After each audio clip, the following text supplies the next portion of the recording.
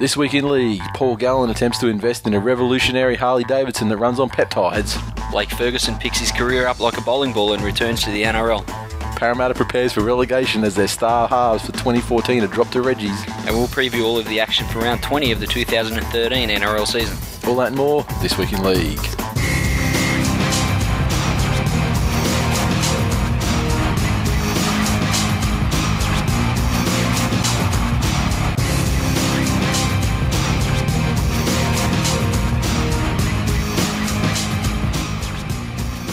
Welcome to episode 130 of This Week in League. I'm Nate. And I'm Glenn.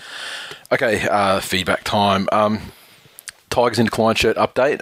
Sold a shitload of them to the point that I actually had to increase the initial order by about 25 pieces because originally what we were going to get as a total, haul, that the pre-sale pretty much took care of all those. So getting a couple more in on top of that. They're being produced as we speak, and I am told to expect them in my hands before the 5th of August. So from there, we'll throw them in, parcel post and stuff like that, and they'll be out a couple of days after that. So all good. In summary, people are cunts. Very, very generous cunts. And from there, we're going to have extra stock of sizes, probably small to 2XL. Maybe there might be one 3XL, maybe off the top of my head. But Trotter's ordered one yet? Yes, he was the very first one. Really? Very first one. He ordered one within probably 7 minutes of the first thing saying that they were ready to go. He was and that's first by why far. I fucking hate that guy.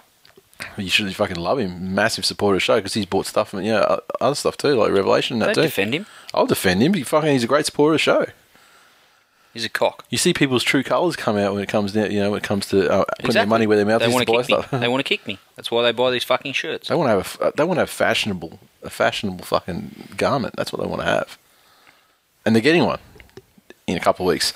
And if you want to guarantee your order, because basically we've got it set up, the inventory levels are set up on the site. So what happens is if you go to the site, you buy one, it'll subtract one off the total. I'll get an email when they drop down to one, but that's not going to help you guys now because the order's been made. So, there isn't going to be a reorder for a little while. So if you want one, guaranteed to get one, then, you want to get on there and grab them. And if you don't see a size shown on the drop down, then that means that Gornsky. So, and then obviously, we'll see what demand's like if there's a reprint or whatever, but, we need a fair bit of demand to do that. Now, feedback that came through, there was a lot of shirt feedback this week. JR_Buff tweeted us and said, "If I may, I would like to make a suggestion for a shirt for the loyal TWiL Nation listeners. #Real Talk." It's not really ours though, is it? No, but it's kind of like... Is it yours? You didn't come up with that. I didn't come up with it, but because that's the type of person you are. But I don't think it was really. I didn't come up with it. I don't know who came up with it, but I want to say it was probably something. It was someone like Mup that came up with it. Fucked! I'm going to make a T-shirt with something that fucking Gronk came up with. And he did actually. He did spawn the Real Talk thing when he was tweeting us Gronk shit. Yeah. About the Titans, so it's kind of relayed to us, and now a lot of the listeners have adopted it. But once again, you guys let us know, and we had footy facts. I'd rather get #Mups a dirty perv. Yeah, that's a good one too. At footyfacts37, he said, "Boys, any chance of a #Cogger facts shirt?" Oh. And I replied, he sent that to you and us, and I replied and said, "Look, I want, I'd be down. I want one, and I know Glenn's going to want one." But I'm not sure the wider... I'd even grow my mullet. I'd grow my mullet back and moustache. Yeah. And get my Cogger Facts shirt on. Yeah. It wouldn't be a very impressive mullet. Throw some pluggers on. Walk down High Street. Couldn't grow my reverse mullet anymore. Might have the party down the back. It's the business up the front that's a little bit of a problem these days. Yeah. Business isn't very good. It wouldn't be a 10.90. It'd be more like a 1.99. And we had S. Barulius said, "Not that I'd buy one, but you might need a Coach Killer T-shirt." So many good ideas, and it's amazing how many stupid catchphrases and shit that this show spawned over its history. It's quite sad. It really is. Random footy facts. He came out again though and said, "Oh, actually no, sorry. While on the subject of the shirts, Annie O'Brien said make a refs in crisis T-shirt." And that's not really something that we've we've used before. No. But Ref's fault. Yeah, people have been asking about ref's fault as well. So I guess it's just going to be popular demand what comes next. I think it's undefeated. Undefeated asterisk is going to be next. Yeah. Has to be. And then after that, get them in line. Random footy facts. Also, I busted out my Revelation shirt on the weekend. You did. I saw that when you tweeted it, and I retweeted it from the This Week in League account. It was resplendent. That yellow, whatever the fuck, that yellow catches people's eyes. Yeah. Yeah. It's like that or my enormous pecs.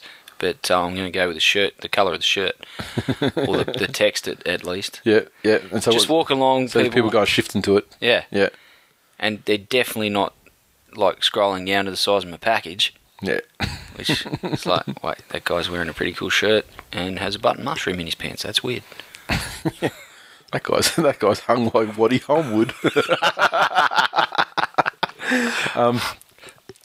Footy Facts 37 came back and said that I'm a bit late, but when we're talking about Wallace and his lack of testicles and his ruptured testicle and everything, so we asked we were actually paying him a compliment, saying that he was a bit of a hero.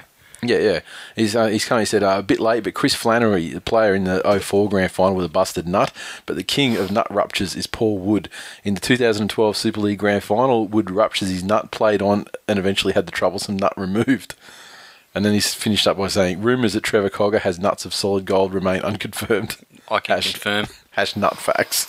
Spent a little bit of time in the dressing sheds at Rana Park. Trevor Cogger, golden nuts.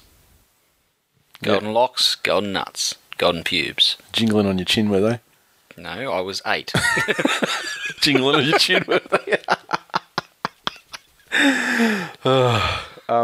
And we don't just give you the good feedback. We'll take the bad feedback as well, and then slam people. At Jammer Panther, that's JAMMAPANTHA.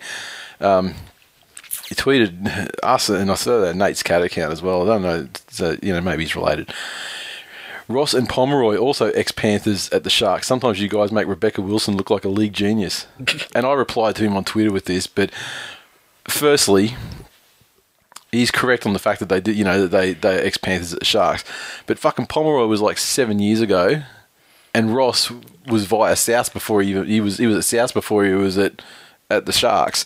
So trying to lump them into like this recent exodus from the Tigers and the Panthers thing is a bit of a fucking stretch. And Gordon Tallis punched Ross that hard that everybody forgot that he ever played for Penrith. Yeah, exactly. But that's, how far back do you want to go as well?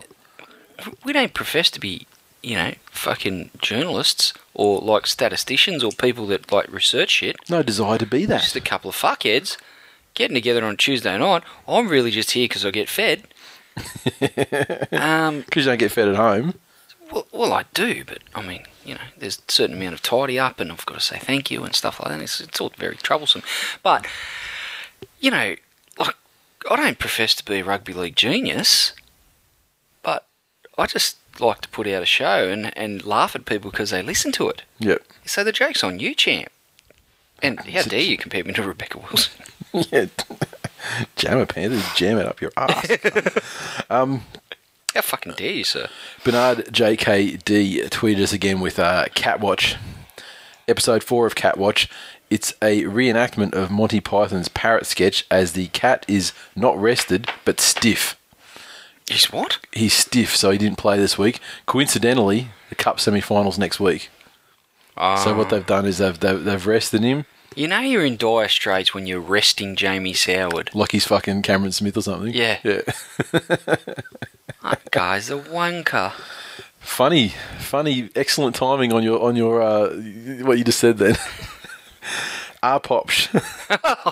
Here's another one. Said killing the puns in the last net, boys. # catastrophe. Also need more accents from Glenn. LOL. Oh. So there you go. Look at that. You didn't even know that tweet was coming, and you fucking delivered. What about that R-Pops, hey? I went to the football the other day and I watched Jamie Soward running around like a fucktard, and I thought, I haven't seen this big a fuckhead run around on a field since that R-Pops. Governor. There you go. You made your bed, son. And then wet it, you pansy. A more recent person tweeting to us who's fucking on fire this week, and you'll see as we go down through the game tweets. But at the Ben Z, THEBENZED, when Tigers finish last, can you release a range of hash Tigers in decline spoons and toilet seats? Hash beaten more than Rihanna. I'd like to get a toilet seat, and I'd like to get your fucking head in it and jam it in there. And then take a filthy big dump on it. And smear it in with a wooden spoon. You're going to love his tweet later too, by the way. Yeah. Now, also, thanks to... That guy's a cock. Why do we just uncover the cocks of the world? He's on fire. I love his work. We talk about cocks a lot. Lately, especially. Normally in a good way. You know, massive cocks. But, then you get, literal... You sound like fucking, like Liz Smiley. I mean, you're salivating so much, you're just your mouth's just watering. I'm thirsty. Now, big thanks to it's powerful, but POW3RFULL. Why do people do that? How do you go typing that shit? Oh, well, yeah, exactly. So he sent through some memes with Waddy Holmwood, the state of origin decider streaker. The best one, Paul Gallen forgot his jersey. It's just got that guy's ass. Oh, it's magnificent. The best one was actually the one that CA Photo 10 sent us with your head on head on his body. And this is what I'm talking about. I'm a nice person. I'm a little Aussie battler. I'm trying to make my way in a tough, harsh world. And then I encounter fuckheads like that CA Photo 10 motherfucker. Just like to make a suppository out of his fucking camera that he loves so much. Facebook, we smashed 1,800 likes. I think last week I said, we're pushing 1,800. We've smashed that, and we're pushing 1,900 this week. So I was saying 2K by season's end, but I think it's going to definitely happen. I dare say we'll be there by the end, before the finals even start. But over on Facebook, we actually have an interesting topic from CA Photo 10 on Twitter. But he's like Chris Allen from his Facebook. He said, boys, jokes aside for a moment, something I heard Brett Finch say on Triple M that may be worthy of discussion on your next show. Ricky Stewart has said he can't be blamed for Parra and their second wooden spoon because he has a list he doesn't want and can't be responsible for. The list was there when he signed on. If it's that bad, why did he sign there? And then in a year where 2 Polynesian players have taken their own lives due to depression, Stewart decides to call his team in, and allegedly in front of their peers, he tells some of them they won't be at the club next year. What type of amateur man management is this? He's told 12 players they mightn't be needed this year, but who's he replacing them with? Are there 12 players out there? So far, he's signed Corey Norman, jury's out, 2 Poms, one of those is rumoured to try to get out of his contract, the very same bloke who got homesick after just 2 weeks down in Australia last time the Poms came. When do Ricky's results start to matter? He gets a soft ride in the media because he works for News and has a heaps of mates, as does his manager, who's well connected. As you guys know, I'm not a Parra fan, but I love rugby league, and it does need to be strong in the west of Sydney, and Parra was once a proud and successful club that has slumped from one dud decision to the next, and I'm tired of these Stewart apologists sticking by their mate while one of the NRL's big-name clubs slide into a large bucket of poo. Your thoughts? Who did he have that type that for him? I don't know. That's far too measured and intelligent sounding. It's amazing what happens when you give someone, more rope than 140 characters. Well, it's not like the first 140 characters of that was like complete Gronkism, and then he's morphed into an intelligent person. Very interesting point that he made in regards to the young Polynesian kids. Mm-hmm. Because Parramatta has quite a high populace of Polynesian players. Mm-hmm. And, yeah, exactly right. He did drag them into a room in front of, guys that they look up to, the Jared Haynes of the world and these, senior players, etc., and then basically said, you're not going to have a fucking job. Yep. And when you look at some of the circumstances that are surrounding the 2 young kids that did tragically take their own lives this year, were they put in situations anything as traumatic as that? Well, no. I mean, it's just in the case of the young guy from the Tigers whose name I've forgotten. He tore a pec or something like that and was looking like he was out for the season or something like that. Mm. So I dare say, I mean, obviously, clearly distressing to him, and and a trigger obviously for whatever other underlying issues he may have had. I think Ricky Stewart can strike a chord, as we found at Origin time. He can strike a chord with an immensely talented group of people that are of the highest mental makeup possible, yep. which is effectively state of origin players, with the exception of Ben Crane, Jamie Soward. and he Okay. can, get them motivated to play at a level as a team and really pull together for a common goal. And I do credit him for that. I think he did a fantastic job. He took New South Wales, certainly compared to the Bellamy era. Yeah. He dragged them along in leaps and bounds. When he's got a team with basically, this is going to sound laughable, when you've got Jared Hayne and Chris Sandow as your two best players, Mm-hmm. and certainly your two highest paid players, and then a bunch of role players, a few fringe first graders, and Some absolute and then there's just some piece real of crap. garbage in there. Yeah. He's been found wanting, and he does get a free ride in the media. I don't really know why. I don't know who's his mates in the media. Why? Yeah. How did he get those contacts? He's an ex-player. He would have rubbed some journos up the wrong way, no doubt. He's probably rubbed them the right way in his time away from coaching.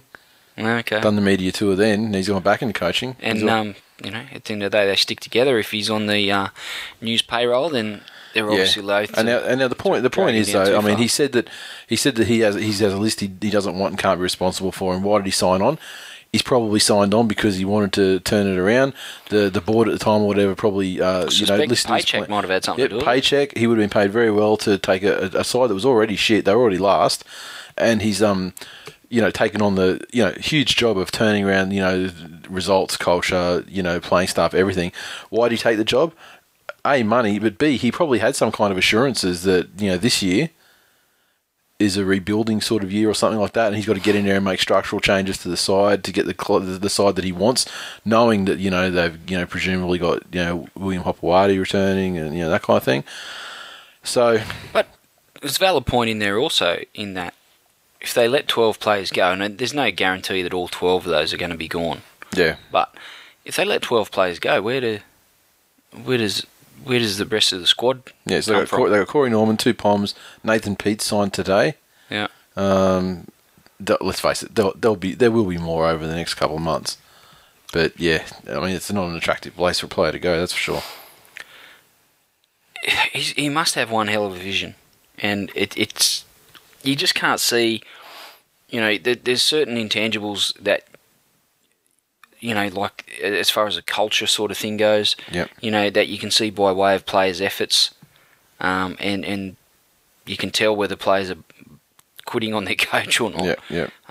Parramatta's not playing like a club that enjoys playing for their coach and wants to go out there and spill blood for that jersey. They're not playing that footy at all. Whether they're lacking talent across the park or not, The players can still tackle. Yeah, the commitment's not there. Players can still tackle. They can still chase hard. They can still. And I dare say, I want to say that telling 12 people, that you continue to play the vast majority in first grade. Yeah.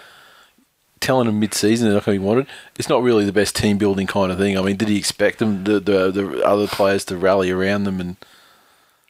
The thing is, do it if for he them? pulled, it's not the sort of thing you would say to an Origin group, but if he was trying to challenge them. Yep. And he's come from an Origin thing, that's the sort of, probably not as brutal as that, but... I was going to say, you got to call an Origin team and go, if you don't win, 12 of you cunts are dropped. Yeah. I'm saying is, they would respond to a fairly brutal challenge such as that in a way where he would go, yeah, look, I got them turned around here. Yep. Because they're of a certain mental makeup. Yep. Fucking fringe first graders are going to go, fuck you, mate. I'll go back to laying bricks and flipping burgers. Yeah, exactly. I'll collect my match payments for the rest of the season and then sayonara. Yep. So, also, thanks for that, Chris. Thank you to Bernard JKD, and he sent us on Facebook. So get on our Facebook page and have a look. But he sent us, he was watching the 5-hour highlights package of all the World Cups we were talking about last week, and he sent through some screen caps and things like that from the various telecasts of the various World Cups and put them on the Facebook page. So head over there and check them out if you're interested. A few people commented on us talking about the Women's World Cup, which was good. Yeah, for sure. And I even saw there was like a rumours sort of column in one of them, like Morning Herald or Telegraph or something today, and like the second bottom little rumour item was, we didn't mention anything about the Jill Aruso good on yous They beat the Kiwis in the World Cup, women's final. Yeah, nice the other afterthought. weekend. Yeah. So there you go. Good on you guys. Way behind the fucking times.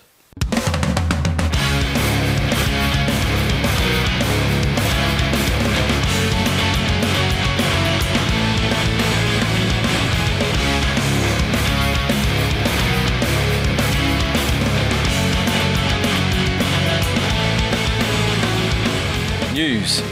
Okay, let's get the clock started. This weekend, Parramatta's star halves are going to be playing State League. Sandow will be playing for Wentworthville, Corey Norman for North's Devils. And for him, the first time he's been playing down there at North's since 2011. Well, his form hasn't warranted anything but that, and Sandow is no different. So it's actually good to see coaches not afraid to make those big calls. This is the first. Sandow's been down there forever anyway, hasn't he? A little while now. But with Corey Norman, it seems like amongst other things, it seems like Hook's actually made some decisive changes. Peter Wallace has been benched. So he's tried to. Obviously, he actually mixing for the first time in his coaching career. I think he's made some decisive changes to the side. Well, he's been forced to make these sort of changes. Yeah, but what I'm saying is, he was probably forced to do it 6 weeks ago. Well, the wheels turn slowly. Yeah, because I suppose it's too late now. It doesn't matter what he does. They're not going to win every game on the way home. Well, you're probably right. So yeah, maybe he's just trying to show some proactivity or whatever to keep himself from being cut as a coach. But the fact that he dropped him in any stage is still ballsy regardless. Yeah, for sure. Okay, Dean Farah try.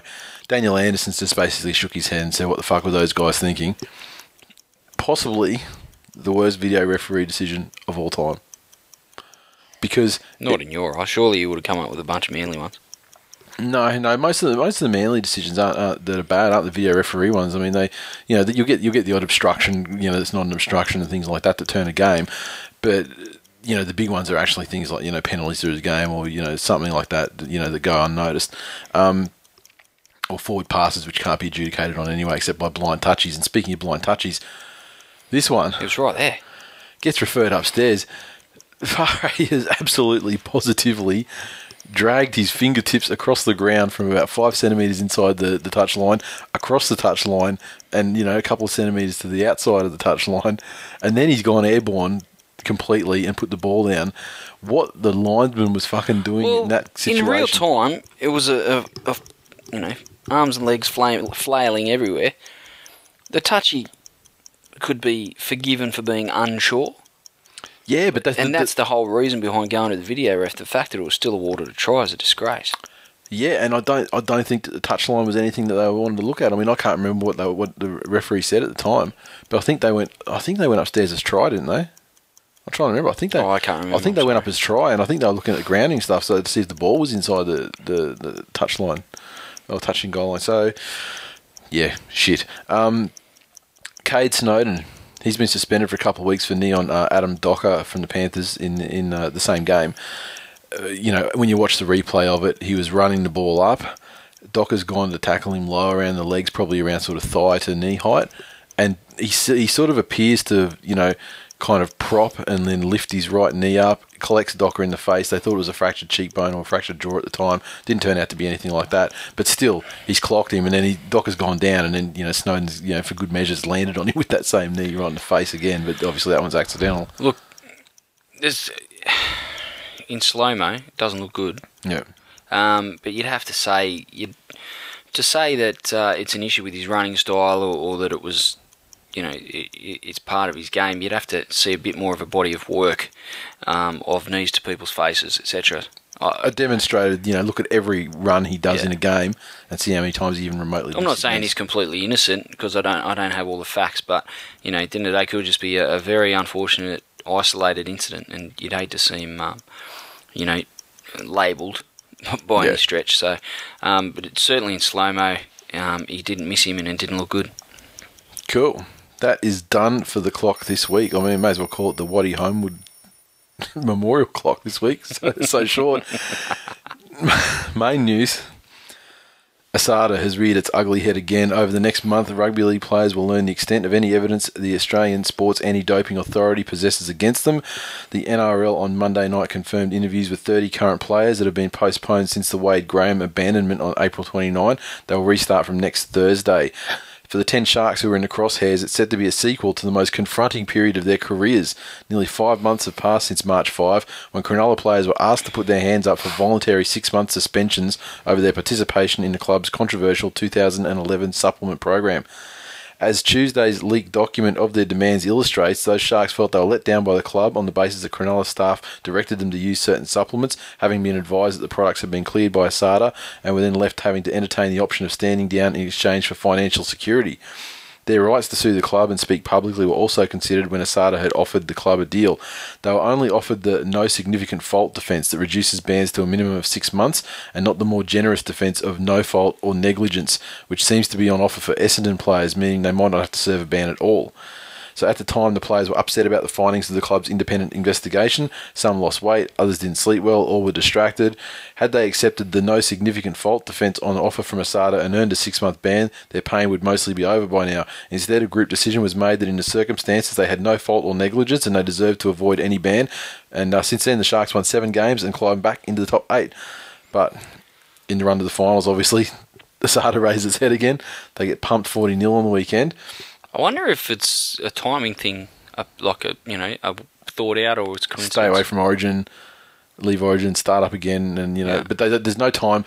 There's no timeline when it's going to be finished. So there's nothing to say that they're going to get it done over 6 weeks and it'll be done and dusted before the finals either. But yeah. What have we got here? Yeah, they said there's no guarantee that ASADA will want to speak to Graham this time, given there's one less player on their list than when 31 interview notices were sent out in late March. Furthermore, the anti-doping watchdog now enjoys power, which makes players and support staff to submit personal records thanks to newly passed legislation. So, and like the AFL have done with Essendon, the NRL will have a representative sitting in during every interview to ensure proper cooperation. The rights of the players will be respected, but at the same time we're sending a strong message about the need to cooperate with the investigation, NRL Chief Operating Officer Jim Doyle said. ASADA has made it clear the investigation is moving to an important stage, and it remains in everyone's interest that we get these matters resolved. So the Essendon case is expected to be resolved next month, but ASADA has declined to nominate a time frame for its NRL probe to complete. It did reveal, however, that over 150 people have been interviewed, 55,000 documents examined since the whole scandal erupted in February. And they say active cooperation from the NRL and players will of course ensure the investigation can be completed as quickly and as efficiently as possible. ASADA understands the public wants the investigations to be completed as soon as possible. However, due to the complexity of the matters being investigated, it cannot provide a time frame on when this investigation will be concluded. So it's going to go on for like a year, better part. Hopefully it does go for 6 months. So it's ongoing, but not intruding on the grand final and finals. And if stuff happens over the off season, then I want to know what happens to the club if the players accept 6 months bans. Yep. Remember back when we were talking about it, and they said that there'd be salary cap dispensations, and there'd be even some what would you call it, some capability for other clubs giving up a player each or something, you know what I mean? Fuck that. Which is fucked. I mean, I would be devastated, especially if the Tigers haven't given them enough players. Yeah, exactly, and Penrith probably feel the same as well. I mean, let's not forget Brett Pomeroy. What's his name? Pomeroy? Pomeroy? Yeah. Is it Brett? Ben. Fuck. He's right on my radar. He's one of the peptide guys, Ben Ross. Ben Ross, yeah. He is a peptider. Yeah. So, but they said Stuart Mills is a peptider as well, and it hasn't shown any fucking discernible benefit both for those him. cunts need to up their dosage. Yeah. And the other article, I mean, I don't have it in front of me, but the other article was talking about the potential demands that the Cronulla players made, in exchange for not talking about it and not suing the club for its negligence in giving them a banned substance. They're talking about, Paul Gallen as an example. He wanted, three times $30,000 Origin payments, but payment for whatever a test match is worth. Plus, their contract money over that time. If it was in the last stages of their contract, they wanted an automatic 1-year extension with the club. And Gallen, if he lost any sponsors over it, the monetary value of the financial loss would also have to be reimbursed, and any other benefits. For example, someone sponsors him and he gets a Hilux for that, and then the club give him a car, and also, he wanted a Harley Davidson. Fucking Not sure where the Harley Davidson comes in, but he went for the gusto though to get as much as he could. And the problem with that whole approach is when a player's suspended, they're not supposed to be paid, so they'd have to try and loophole it somehow and give them a lump sum or something up front, and call it something, or a lump sum at the end, or I don't know how they'd get away with it, to be perfectly honest. And then what happens as far as the cap goes? Yeah, exactly. In doing something like that, especially if it turns out to be like extra stuff, like if the club's footing the bill for missed sponsor payments and stuff like that. It sounds unworkable to me. But running around on a fat boy, people want to know. Yeah, what the fuck. And they want to pay him over $100,000 in match payments for Origin and stuff like that. That's it's a decent chunk of the cap. Out of the club's pockets, that's a big chunk. Exactly. So I don't know how that could possibly happen. I don't know how they could loophole it either. But yeah, apparently that was the deal, and then they decided, no, we're not going to do it anyway. So done and dusted. Next up, the Broncos may make a play for Cameron Smith. Apparently, they'll need to offer $1.5 million a year to lure home Cameron Smith. Fucking hell. The salary cap increases to $6.55 million for the 2015 season, an $800,000 increase on this year, and likely cap exemptions for marquee talent. So Smith could become the country's highest-paid footballer. Several player managers told the Courier Mail on Monday that Smith would earn as much as $1.5 million a season in his next deal due to his match-winning talent and marketability. That would be probably $2 per forward pass over a season, you'd say. Marketability. Yeah, well, I say that figure would be 22% of the NRL's 2015 salary cap, leaving the club that signed Smith $5 million to spend on 24 players in their squad. Melbourne Storm officials recently began informal talks with Smith about his next contract, which expires at the end of next year. Melbourne have proven a team of playmaking stars propped up by journeymen and rookies win premierships, as opposed to an even spread of the salary cap. Kerrod Walters, recently named as hooker in the Broncos' greatest grand final team, rated Smith as a must-buy for his former club. He said if the Broncos could not secure Smith's signature, they should plonk current number 9 Andrew McCullough in front of reruns of Storm and Maroons matches so he can study how Smith plays. What a fucking slam that is. Darren Lockyer also piped up and said that signing him should be their priority, and Walters went on to say that Andrew's a good player, but if Cameron Smith's on the market, you do all you can to get him. It'd be silly not to go after him. In the modern game, he's the best there is. My brother Steve was very good, but in the modern game, Smith is something else. Andrew's going okay this year, but Smith is the guy he needs to study. It's difficult for Andrew because his team's not going well, but I'd be getting him to study a lot of Smith's games to take his performance to the next level. Yeah. Throw passes forward from dummy half and you're halfway there, son. Cameron Smith's worth 1.4, probably Farah's worth 3.7. Just saying. Cameron Smith wins Origin series, whereas Robbie Farah actually loses them. Not loses them as part of a losing team, but actually squanders opportunities in matches that cause matches to be lost. How dare you? He's done it twice in deciders now. I don't know why I don't see him giving him a third chance. How fucking dare you, sir? Strap a number 9 jersey onto Mitchell Pearce and there's Robbie Farah for you. Fuck, I will punch you in the fucking face. Drop Mitchell Pearce in Can we Lebanon. get back to Cameron Smith, please, before I call this show off forever? Chuck a number 9 on Mitchell Pearce, drop him in Lebanon. Robbie Farah. Done. That's and certainly as far as usefulness to his side. Theoretically, yes. Cam Smith turns out for the Broncos. Yep. Still got no halves. Yep. They got forwards that can run onto those forward passes though, so they'll probably make an extra 15, 20 But they're not metres the biggest forwards in the world, so they'll still get bent back. Yeah, but those forward passes do create a lot of momentum. Cam Smith, Justin Hodges, corpses. Bunch of fucking corpses. But also, there is the possibility. Got a couple of young outside backs, I'll give him that. There is the possibility of Barber as well. Now, Yes. Barber's missus hasn't moved up here yet, but there's talk that she may want to. And if that was the case, from what I understand from reading some articles today, that he would be requesting a release on personal reasons, and the Dogs probably wouldn't stand in his way. So, if that happens, then Barber's likely the story's in at one of two clubs, pretty much. Well, Gold Coast or Cowboys don't. Cowboys they need coming up for a fullback. Yeah, I guess it depends. Like, if she moves to Brisbane, yeah. Townsville's not that much closer to Sydney. Yeah. You might as well stay in fucking Sydney. Yeah, but yeah, where's I don't even know where she's from. Is she actually from Brisbane, or is she? she had family. You're She might have like Mackay. overestimating my knowledge of the Barber relationship. Because if they hooked up in Mackay, for example, then Townsville's not such a stretch. True. That's all I'm saying. I see where you come from. Yeah. Would be it'd be a major coup for the Broncos, but geez, Cameron Smith, fatigue at the end of his career, made a lot of fucking tackles in his life. Be 32 when he takes the field for the Broncos. If he stays at Broncos, it'll be his last contract, and guys like that in positions like that are great punishment. Yeah, great footballing brain, but an injury there like that. He could probably cruise by on that though.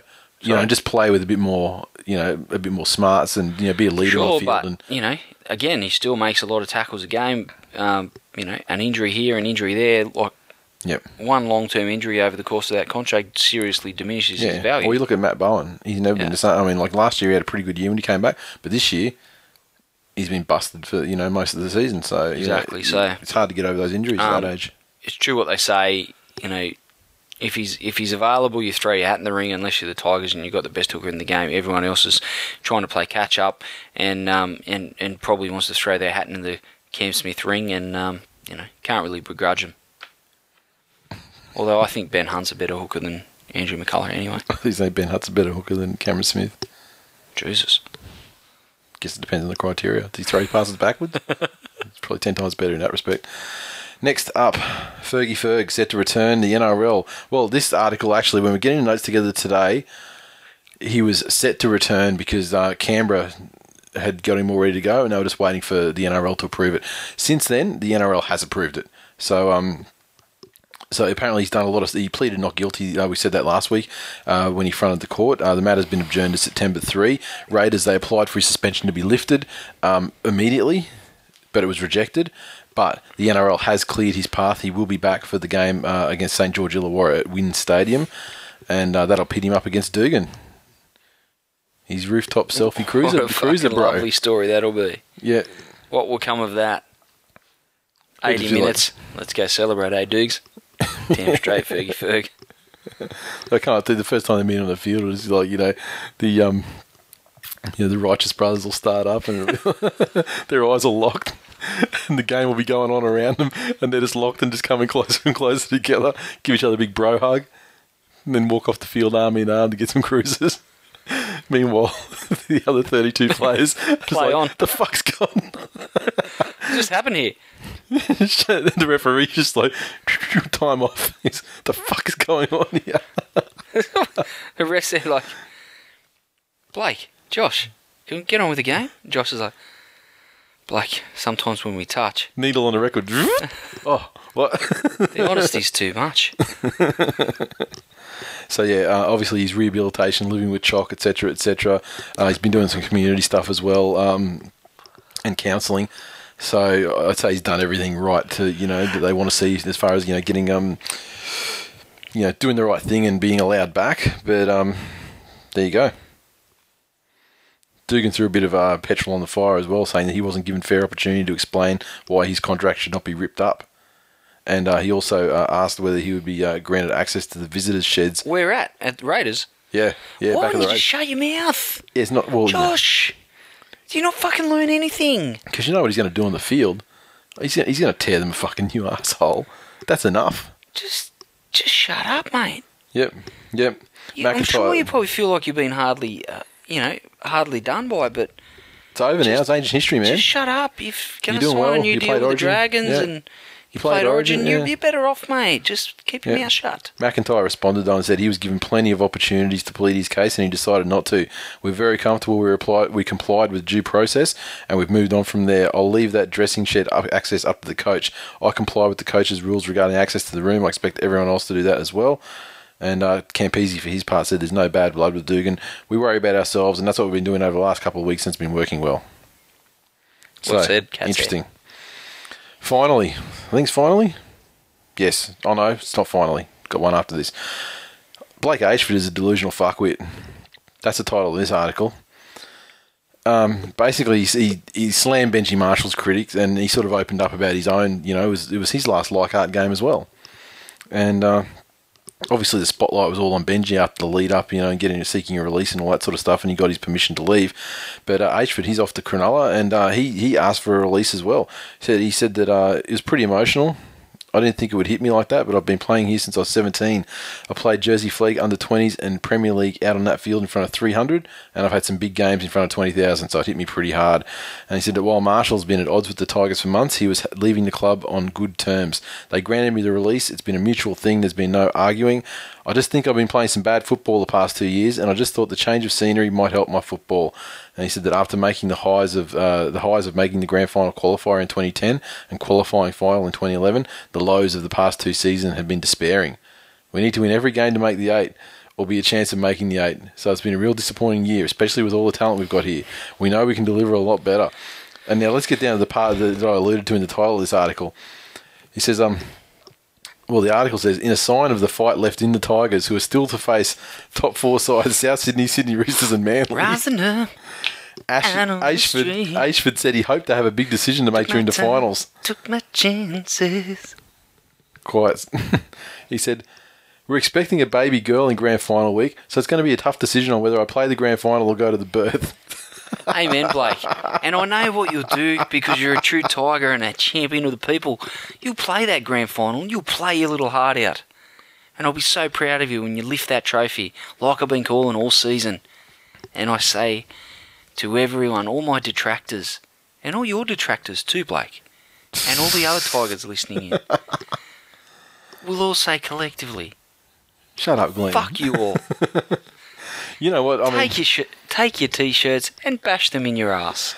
You know what? I think the real decision that Blake is going to have to make is whether he's there for the birth or he goes to Bali with the rest of his team. That's probably the much more likely decision. Or Thailand, or the season they've had. I wouldn't even let him go to fucking Vegas. They may go to Vegas to celebrate a premiership victory. You never know. Maybe he'll take the baby with him. Be like Hangover style. I wouldn't even send him to fucking. I wouldn't even let Hangover 4. I wouldn't even let Tigers him go. not in decline. Yeah, Hangover. It's more like that. What is it? 2005. It's more like Hangover 8. 8 years of hangover from the highs of a grand final fluke win. Now, I wouldn't even let him go to St Helena Roll, and they can fucking go down to Dapto or somewhere for all I care. Oh, Dapto dogs. Entertaining. All right, and this is the final one. Clubs have been flouting the concussion rules. NRL clubs have been warned they face fines and trainers could be suspended amidst allegations some are finding ways around the concussion guidelines. The issue of concussed players being allowed to remain on the field is again in the spotlight after several recent incidents in 3 codes, including South Sydney halfback Adam Reynolds allegedly be given smelling salts by a trainer following a head knock. Former All Blacks and now Warriors Dr. John Mayhew spoke out after seeing Reynolds knocked out by Ngani Lamape, but allowed to continue in the match in Perth 2 weeks ago.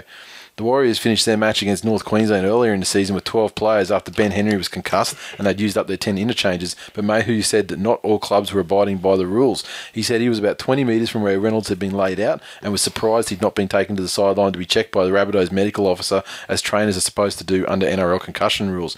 I believe he was knocked out, Mayhew told the New Zealand Herald. If I was in a similar situation, I would have had great difficulty in allowing that player to play on. We are disappointed by the lack of apparent action by the NRL on teams that flout the concussion rules. There are a number of clubs, and we are one of them that stick to the rules, but we're concerned that at other clubs, player welfare is affected by not sticking to the mandated laws. Geez, the NRL, I mean, they got rid of the shoulder charge for player safety, and then they're not enforcing rules that are designed to keep players safe and stop them having mush for brains. Make up your fucking mind. Severely diminish the game in some areas and taken away from a certain element of the entertainment value, yet a player gets knocked out, Yep. Show him a couple of pictures of a nude waddy, snap straight back out of it, and that's all okay. He'll play on. What he's coming to get you, you better better wake the fuck up, son. But also, as we saw in... He's half a tennis ball at you. and also Rochow, one of our boys, he was hit high by Mossy Masoe on Sunday, and then Lewis Brown followed up with another one, but he played on at least initially. But McGurk said that the concussion procedures had been correctly followed in that instance. What about the other instances? No comment. Yeah, that one's fine apparently. Yeah, pretty pretty ordinary. At the end of the day, these players are an asset to the game, and they have very short careers, and then they've got a whole life ahead of them after they finish footy. You'd want that, being able to fucking read, if you could read beforehand, of course. Yep. Adam Reynolds, not so sure. To contrast, about 2 weeks ago, maybe a week and a half ago, in UFC, TJ Grant had a shot at the title, the lightweight title, against Benson Henderson at UFC 164. At the time, it was about 7 weeks away. He had a concussion in training. Said he was seeing stars, and if he had too much sensory overload, sound or excitement or whatever. An example was he was watching the Anderson Silva Chris Weidman fight with the volume turned down, and even then, because it was such a fucking ridiculous, amazing thing, he was just got the stage where he's almost passed out, and he's like, something's wrong. Went and got an MRI. They cleared him, and he's just headaches and dizziness and everything just wasn't going away, and so he pulled out of the fight. 7 weeks from a fight. Yeah.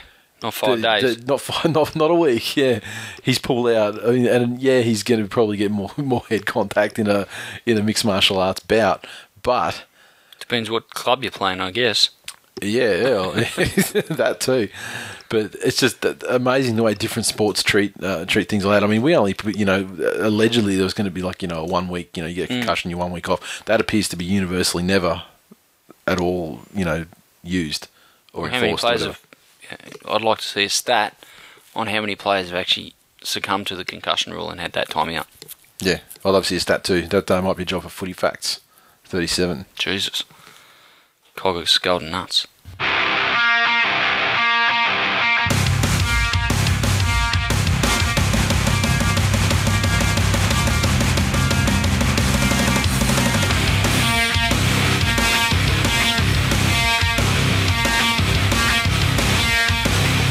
Recaps. Okay, kicking off and the first game of the weekend, Friday night football. The New Zealand Warriors 24 defeated the West Tigers 14 at Leichhardt Oval in front of a crowd of about 11,500. The Warriors, their points came from a double to Sean Johnson. Conrad Harrell and Simon Mannering got a try. Spectacular try from Mannering. Sean Johnson, perfect 4 from 4 from the boot. Defeating the West Tigers, their 14 points came from tries to David Nofaluma again. Chris Lawrence, Tim Simona and Benji Marshall didn't help their cause. 1 from 3. Had a lot to say about Mannering's try. You didn't mention Simona's. Simona's is pretty good too. Simona's was fucking amazing is what it was. It was pretty good. Pretty impressed with the Warriors in this game. Obviously, with all the Benji talk and all the rest of it, there was a lot of emotion around Leichhardt Oval to do with the Tigers, and they come out. They really blasted out of the blocks and had a really energetic start. They looked quite good to start the game. At the very start, they were shit immediately, but they turned it around within the first after they had their first set. I think the Warriors probably did pretty well to wait out that emotion, and then when the Tigers really came back to them as far as their energy levels and bit of fatigue sets in, they sort of had a bit of a adrenaline dump there, and Sean Johnson just cut them to pieces. Mm-hmm. He was untouchable. Putting blokes through holes, running through holes himself, chasing kicks. I mean that pick up and run that he where he scored a try. Yeah, incredible. Simon Mannering outrunning Chris Lawrence to score a try over about 40 metres. Oh, you probably wouldn't have seen it. Chris Lawrence tweeted. No, I didn't see the tweet. No. He's playing on an ankle that flares up after every game. He tweeted a photo of it. It was fucking sickening. Like grapefruit? Yeah, it was like another half a fucking foot on the side of his foot. What's he doing? I mean, he's already fucked up. Why would you? I mean, is he shortening his career? What's he doing? Waiting until the end of the season? Apparently, one of the boys was like, "What the fuck is that?" It's like a train wreck. He's like, "Oh yeah, it flares up after every game." So what's he do about it? Is it a surgery thing, or is it just painkillers or whatever the fuck? He's missed enough footy. I guess he probably doesn't want to miss much more. Yeah, so if he's getting outrun, Chris Lawrence once or twice actually in his career has outrun Billy Slater to a ball. Yeah, and he's now being run down by Simon fucking Mannering.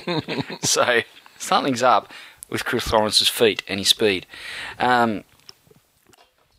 I actually thought he had a pretty good game though, Lawrence. Yeah, maybe Simona comes in and they put Lottie out there. on the wing. Yeah. If Lottie's still alive, the way the fuck he's doing. He's taking numbers. Lottie, just, walking around. Down at the cafeteria at the colleagues club? Walking around town, just... You might have heard of me, Lottie Takiri. That's how he introduced himself. Did I ever tell you that story? No. About the guy used to I don't think so. have a fair bit to do with at work, one of our biggest customers, back in my old job. Walked in, and let's just say his name's Lottie Takiri. Okay. And he walks straight up to the general manager of the company who'd only just started. Yeah. He walks up and says, "Hi, hypothetical, Lottie Takiri. You've probably heard of me." That's how he introduced himself. What sort of fucking douchebag does that? But Lottie Takiri, obviously, everyone knows Lottie Takiri. He's a hero. We'll see him back in first grade very, very soon. So, I was a bit disappointed in the Tigers' second half. I have to say they really struggled to put points on. The Warriors came at them in waves, and Johnson was untouchable. It was like he had spiders on him, that no one wanted to tackle him, and he just had his way with the Tigers in the second half. And when it all comes down to it, these are the sort of losses that a team of destiny needs to have in an undefeated season. And I look forward to... That's one of the best things you've ever said. And it's probably only a variation on something you said 100 times, but you fucking nailed it that time. You laugh at me like I'm making hilarious jokes, Nathan. I'm trying to be serious here. We've got 7 weeks to take control of the top 8, and I've got no doubt we'll do that and storm into the final series. For all the well wishes and sentiment, Benji showed exactly why we let him go. He was kick out on the full, pass over the sideline, and went missing for large parts of the game. It was actually like a best of Benji, like not a best of Benji, but like a summary of his career. Like it was like it was a started out really well. yeah, but also went missing. But also you saw in before that, after that first try, I remember they ended up right down the field after another great pass, from left to right, a huge cutout pass that wasn't forward and it wasn't into the crowd. Yeah. And he was doing some clever things and he was all over the place. And then all of a sudden, he went to rugby. There was down the full. There were missed goals. I mean, it was literally like a snapshot of Benji's entire career. Exactly. I did pick up some decent coin on Noffer as first try scorer, which is easy money these days. He's fucking guaranteed almost, isn't he? He's going to be something else. This week he probably won't even get over stripe, but that's beside the point. Fucking please, dominant performance as usual. If Benji's leaving the club has played a part in keeping Tim Simona, I think his efforts in this game showed the club made the right decision. I think it's more to do with the young halves, though, isn't it? Yeah, absolutely it is. But the clubs couldn't hurt. Certainly, the Sharks were circling, pardon the pun, Simona, and he's. When you look at what we've got out of, and I'm a big Chris Lawrence fan. I watched him play his debut, and I'm a big fan of him, but when you look at what we've got out of him and Ashford over the last 2 seasons... 2/5 of fuck all. Yeah. And then you look at Simona, who's played a couple of first-grade games before this season and has had a couple of, in his limited opportunities, shown some real brilliance. But fuck, some of the things he's doing at the moment, unbelievable. Yeah. Disappointing loss for the Tigers. No doubt we'll bounce back. We've got an easy game this week and, we'll be back on track. All right. Twitter, the Ben Z. I mentioned this tweet at the top of the show. Fucking this guy. Tigers in decline is a fucking understatement. The wooden spoon itself is laughing at those cunts. # Tigers in extinction. # shit cunts. That's another one. That's another bloke. I want to print that tweet out. Put it on nice paper. Come grand final day. Buy a nice frame I'm with a non-reflective glass. Sitting back with my fucking smoking jacket and my cigar, laughing victoriously. And I'll say, you remember that tweet, mate? How do you feel about that tweet now, champ? All right, CA Photo 10. Oh! 3rd time this year Warriors have worn this jersey. Pretty much makes it a heritage jersey. # merchandise in decline. I don't know if it's merchandise in decline. It's fucking Fuck, they must sell some jerseys. Yeah. Or when you're a national team in a competition featuring other local teams, Earthboy 75. Benchy Marshall will be missed, But Tigers fans, you still have Bench and Astor and Adam Bench to enjoy. #Bench Nation. Luke Shark 74. Woods succumbs to exhaustion. His 4 hit-ups for 20 metres on Wednesday night has taken its toll. Ah, people. People. He had a similarly ordinary performance, and I think he's out this week. He is. He was hurt. Got 2 puffed. Played hurt, and as you'd expect from a champion. And sprained vagina. He's decided to sit out the week to give our opposition a chance this week. He's Rennie maturing it. Got the shits, he's been so shit. Let's move on, please. Super Tom 89. Mannering beat Lawrence. That'll do me. That's like George Rose beating Barber. Blue_Beaver. This is a discussion between himself and his wife. Me. My Simona. Wife, why do you keep singing that? Me. It's Glenn's fault. Wife, who the fuck is Glenn? Me. Nate's bitch. He was going so well. He was. He's a good bloke, actually. Caught up with him at Manly games. I caught up with him saw a UFC over at Hoyts at Stafford a couple of UFCs ago as well. Yeah. What about when they went to bed later that night and his wife said, "So, tell me more about this Glenn character. He sounds ruggedly good looking." And then he basically rubbed his knee against her, and she's like, "What's that?" An approximation of the size of Glenn's, about how deep Glenn's penis would go into you. I didn't feel a thing. Exactly. At @warmess_. Well, we certainly didn't look like a side challenging for the top 8 tonight. Thankfully, the Tigers definitely aren't a top 8 side. He didn't even put the hashtag on there too, so that's an act of generosity. At Gotta Love Keefe. Wow, that was the Tigers, ladies and gentlemen. Thank God for the young guys coming through. They looked disjointed and not gelling, followed by angry face, angry face, angry face. Not happy, old Keefe. No, I had my own angry face going on at home. Wasn't particularly impressed at all. Chapo, the creator. Somewhere Glenn is in the fetal position, crying his eyes out over this loss. #Tigers in decline. I don't think that would have been the case, would it? No. You ever cried your eyes out? Have you cried your eyes out over a loss before? No. What about that one where Braith kicked the field goal and then you go an extra time? That one. I threw my guts up. I didn't cry. Physically, it was. But you were drunk though. No. Oh, I'd had a few. I wasn't. So it wasn't okay. I got So you drunk weren't afterwards. So it was just like the emotional turmoil. Got Just way more upset drunk after the Canberra game. Yeah, I bet. Tore up the dance floor.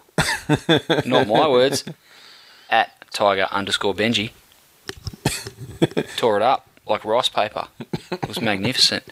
No, tore it up like West Tigers premiership bets. Look, no, I wasn't on the verge of tears, at losing this game. And, when you have such faith and such confidence that your team's going to win the premiership, these sort of things, losing games when you're an undefeated team, Nathan, it just has... It's nothing to an undefeated side. Just doesn't... Losing games is nothing. It doesn't have an effect on me. That asterisk is like some kind of fucking shield against losses. At Rhino Coach, this was in reply to, immediately after the game, full-time Hooter had gone, I've seized on it and gone, you've seen the game now. And I actually sold a couple of shirts doing that too. It was great. But he replied and said, how durable is the material in those shirts? Because I think you could wear one for the next decade, the way the Tigers are going. How dare you. Next game. Jeez, this one, prime contender for Vuvuzela of the Year. Canberra Raiders 14 defeated Parramatta Eels 0 in front of a crowd of 7,023 hardy souls. I was going to say, that is 7,023 absolute nutcases. Fucking bona fide crazy people. Yeah. But if Canberra was your team and you lived in Canberra, you'd be there fucking rain, hail or shine, just like I'd be if it was my team. Fucking oath, but yeah. Not if I was in Canberra, I'd probably stay at home. No, you wouldn't. No, I wouldn't. That's the sad part. But it was fucking freezing. Yeah. It was hailing and shitty conditions in the day, as well. Like not just sleeting rain, freezing cold. Mm-hmm. Oh. It would have been. But and they were treated to an absolute arse of a game. Yeah, but I guess for their, as far as they're concerned, they won the game. So, they probably went away feeling all warm and fuzzy and and high and drunk too, probably. The Canberra Raiders 14 came from tries to Jared Croker and Sammy Salima. And Jared Croker, 100%, 2 from 2 conversions, and Josh McCrone grabbed a penalty goal to boot, which just happened in the last couple of minutes and got the 13-plus betters home. Parramatta really aren't first-grade standard, and that's a disgraceful thing to say considering the money some of those players are on. They're not putting in for their fans, they're not putting in for their club, and they have a coach that consistently makes excuses for them. Saying it was not their fault, it's the ref's fault. Oh, they did everything I asked them to do. Well, did you ask them to go out there and not score any points, Ricky? Because I think that's probably not conducive to a first-grade football side. Exactly. They didn't score any points. Well, there's not a side in history. Asked them to do that. There's not a side in history that won a game by scoring 0 points. Yeah. Scored 0 points and were victorious. Never heard that. Only undefeated asterisk teams could pull off a feat like that. Exactly right. And there's only one team in the competition winning an epic battle. Remotely good enough to do that. Winning an epic battle 0-0. Cat's hair. He's back to his best. Yep. He's kicking games on song. He's running. He's playing like a ball genius. Has been for a little while too. Also. He's. I just don't understand. I think we should do a cat's hair shirt. Yeah. And send him one. So look, succumb, man. Yeah, the fucking head blade. And on, exactly. Send him. I'll buy a head blade and I'll send it to him. Yeah. And on the back of it, just put tips to a good shave. Yep. Get some clippers, plug it in, turn it on. Bob's your uncle, or in his case, Dave's your uncle. Yeah, Ricky Stewart's really steering a rudderless ship at the moment. The conditions played their part, but at the end of the day, Canberra managed to score 14 points and Parra didn't, and that's all there is really to say about that. And I had to say that Canberra made it very hard on themselves by only scoring 14 points, because what it did was it allowed the Eels to be in the game for pretty much the entire time, even though they're shit. If they had a jag to try, would have they could have got their tails up. But, exactly. Look, I think the biggest story, this was a shit-house game, and the biggest story to come out of it for me was how great some Canberra fans are, and no doubt some Parra fans that made the trek. Or Parra fans, let's face it, you've got to give them even more credit, because the punishment they've taken. Imagine that. Your team's won the wooden spoon last year, is odds on to win it again this year unless St George plummet further, or the Broncos, who knows. Yeah. And You've packed up your shit in downtown Cumberland. Yeah. Or Parra. Yeah. You've packed up your car. Getting a trip down the left your house empty, and so it's probably it's probably going to get fucking broke into while you're away. Because there's going to be a lot of Parra fans that aren't going to the game. Mm-hmm. They're going to be bored. They don't know what to do with their time. Just going to steal shit. Exactly. That's your options. Yep. Go to Parra Stadium, throw coins. Yep. Option B, steal shit. Yep. Not these guys. Not jumped in hardy. their Datsun Sunny, drove down the Hume, fucking minus whatever. Yep. Sleet, Pissing hail. with rain and hail and whatever else. And watch your team get smashed. Done to 0. Kudos to you, people. Kudos to you. Staunch league fans. Staunch. CA Photo 10. 7,000 at Canberra versus Parra in 0-degree temperatures. Legalising pot in ACT paying off for the Raiders. #7,000 off chops fans. At Magpie View. Everyone should have just got like a package of free fireworks to set off under their seat to warm them up. At Magpie View, with no Hayne and no Loco, Parra have little genuine firepower. However, they showed spirit and some improvement from last week. Well, they showed scoreboard improvement, I suppose. Well, they scored -1 last week. Yeah, well, no, scoreboard against. At Solzy, he's back as Solzy now, but it's S0ULSY. Is that guy on the run from the CIA or something? Yeah, these people that change their Twitter handles, this makes our life difficult. I'd like to say great defence by the Raiders tonight, but Parra are just terrible.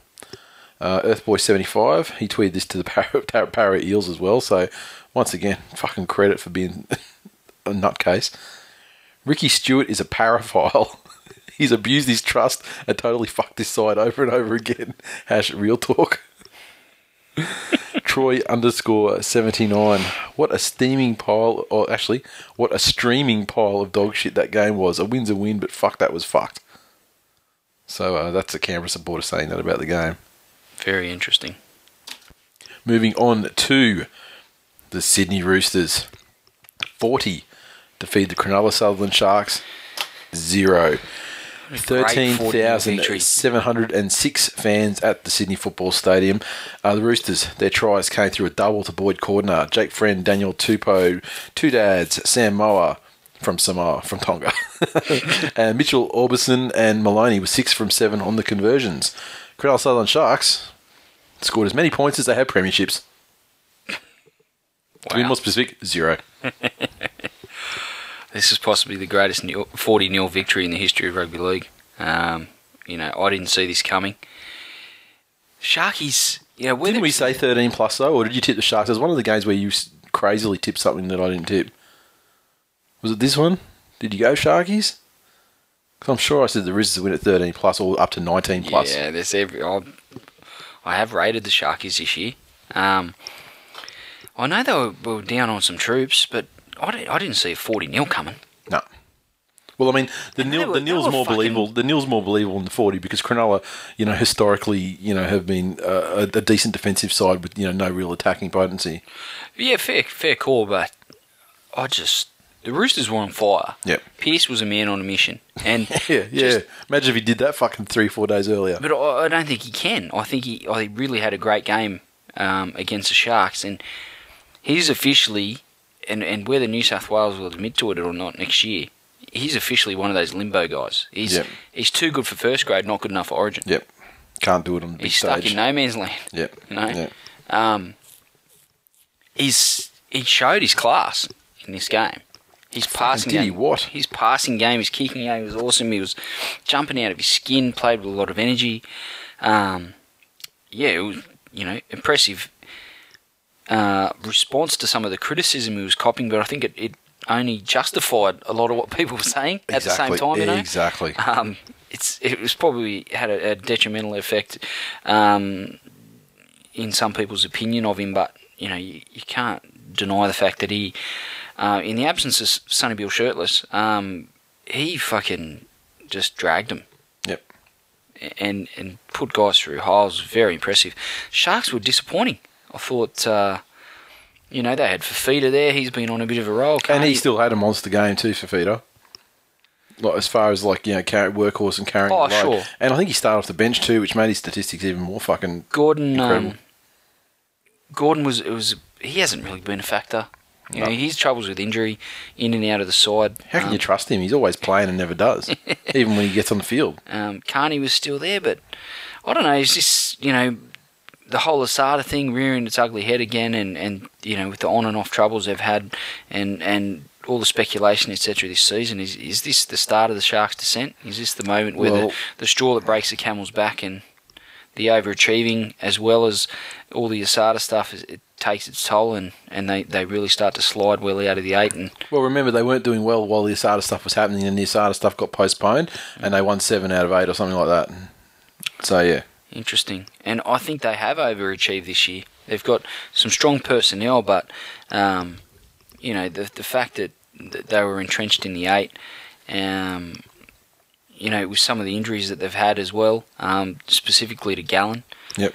I'm a bit worried. The next couple of weeks in particular will be very interesting for the Sharks, whether they can bounce back or whether this game truly was the end of them as far as 2013 goes. Okay, Solzy says, my brother just stated he'll quit smoking the day the Sharks win a premiership. No quit plan. Sad Sharks fan. Might as well call him the cancer man. Mm-hmm. Cruzy06. Junior playing like he's up for a rep spot. As someone told Pearce, there's only 3 Origin games, right? At up, Cronulla. Fafita auto-corrects to fights on the iPhone. Apple knows what punters want. And he came back with another one and said, saw Benchy off contract, neck minute, lost by 40 to ensure he doesn't follow the rest of the Tigers down to the Shire. And finally, at Make Me a Sandwich, the awkward moment when the A-League All-Stars get more points than the Sharks. And the Eels, for that matter, on that night. Exactly. Sharks and Eels combined. Yeah. Okay, moving along to the Newcastle Knights. 32 defeated the Penrith Panthers 14 out there at Centrebet in front of a crowd of just over 10,000, which is probably a ground record the way Penrith have been going lately. Newcastle Knights 32 came from a double to the Uate Parte. Fluffy got one, Craig Gower got one, Cade Snowden got one, Neville Costigan got one, Tyrone Roberts 4 from 6 conversions, defeating the Panthers, who had tries to Dean Farre, which, let's face it, strike that shit off the record books, and Clint Newton. Walsh was 100% on 2 from 2 conversions, and he got a penalty.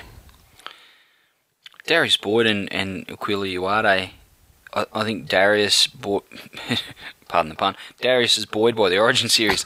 Played one of his best games since joining the Knights, and Uate busted out of a bit of a slump, scored a couple of tries, and was pretty hard to handle, I thought. Those guys, Boyd, when you look at his form from the Dragons, he had one of those, sort of breakout seasons individually. He won the Churchill Medal in the grand final. That was such bullshit, though. Sorry? It was such bullshit that you won the Churchill Medal, though. Well, it's in the record books. Yeah, that's what I'm saying. He should never have been given it, though. It's such bullshit. But this, as far as his level of involvement in this game, I think that was a really good sign for Newcastle, and showing signs that, finally he's really found his feet at Newcastle. And I don't know that his form over the course of this season has really justified an Origin series. The fact that he was an incumbent got him the spot, and he probably hasn't done anything wrong, but he's a long way off his spectacular best, and has been most of this season. But some really good runs in this game, and looks like he's maybe starting to strike a bit of form. That Vare try, no try, it has to be the last straw. You've got to... I think we're at the point now as fans where it might only be one game, sometimes it's two. On really horrible weeks, it's more than that, where games they're nothing more than a fucking lottery. Yeah.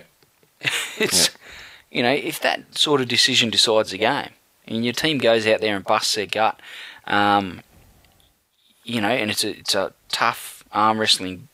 Tough arm wrestle against an opposition that you're fairly evenly matched with. That can decide the game. Well, yeah, that was the first try in the game. Imagine if Newcastle had dropped their heads and were like, "You got to be fucking," they would have watched it on the screen.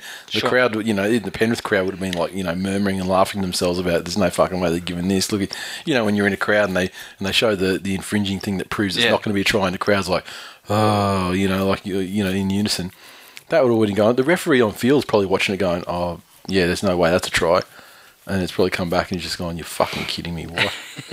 I've got to award this in front of all these fucking gronks. Luke Diamond Phillips. I mean, you remember on Friday Night Football, the whole time it was Luke Phillips, Luke Diamond Phillips. That's his nickname, Luke Diamond Phillips. Oh, Luke fucking Gronk Phillips. I mean, ridiculous. I mean, fucking Diamond needs to sell some diamond, buy himself a pair of fucking glasses. Craig Gower turning out for the Knights. Best game since he got back from him. He's so retro. He's so retro, Gower. He scored a torso try. Yeah. Won't be long. He'll be playing in ankle high boots and whipping his cock out just for old time's sake. We always get back to cock talk. How is that? We do, don't we? Yes. Fuck, it's really me, isn't it? Jeez. We had a tweet through the week. Someone saying that something about latent homosexuality, and I was thinking, what blatant homosexuality? Yeah, well, I was like, that must be homosexuals talk. I didn't understand that word, but then yeah, it started off as latent, now it's become blatant. All right, at Cattle Dog Blue said, "I'm all for giving the challenge to help in life, but using the blind to run the video review, Penrith try a disgrace." Ben Dunn 43, penalising Danny Baderas for getting up slowly is discrimination, isn't it? He can't help it, he's old. Exactly. Big Dan 1985, great effort from the Knights. Bring on the Rooters next week. At least I'll be there for that game, not relying on radio. JR_Buff, the season the Knights have had, I cannot believe we're fifth on the ladder. The Chooks next, we'll see if we're contenders. Spoiler, you're not. The top four have broken away, and teams in fifth are closer to the spoon than they are the top of the ladder. Shunter 86, Penrith have just run out of troops and steam. Unfortunately, I'll be gutted if Doc is out now too with a fractured cheekbone. He's not, so you're lucky. You can talk about fucking me being a delusional fan. Listen to that, Gronk. CA Photo 10. Wow, even the video ref is mixing Woodstock bourbon and methadone. Hash Devaro try, hash blunder. Knock it too, you tried it twice. And he followed up with another one and said, I don't remember a decision that bad since the Bulldogs asked Manly to release T-Rex. Hash mandatory drug test for video refs. And finally, at Shane Aaron Elvis. Fuck me dead, Penrith Panthers opening try was a disgrace to the game. They should delete it from their record books. I'm sure people that had Varane first try scorer don't give it too much of a shit. Yeah, exactly. Okay. The mighty Manly Sea Eagles 38. Smash the Gold Coast Titans 20. Points. Tries to Brett Stewart, Jamie Lyon, David Williams, Steve Matai, Jamie Bureau, Justin Horror, Nick Skinner, and Jorge Taufua. Jamie Lyon, 3 from 8 in a terrible kicking performance, although the conditions were terrible for kicking. Gold Coast Titans.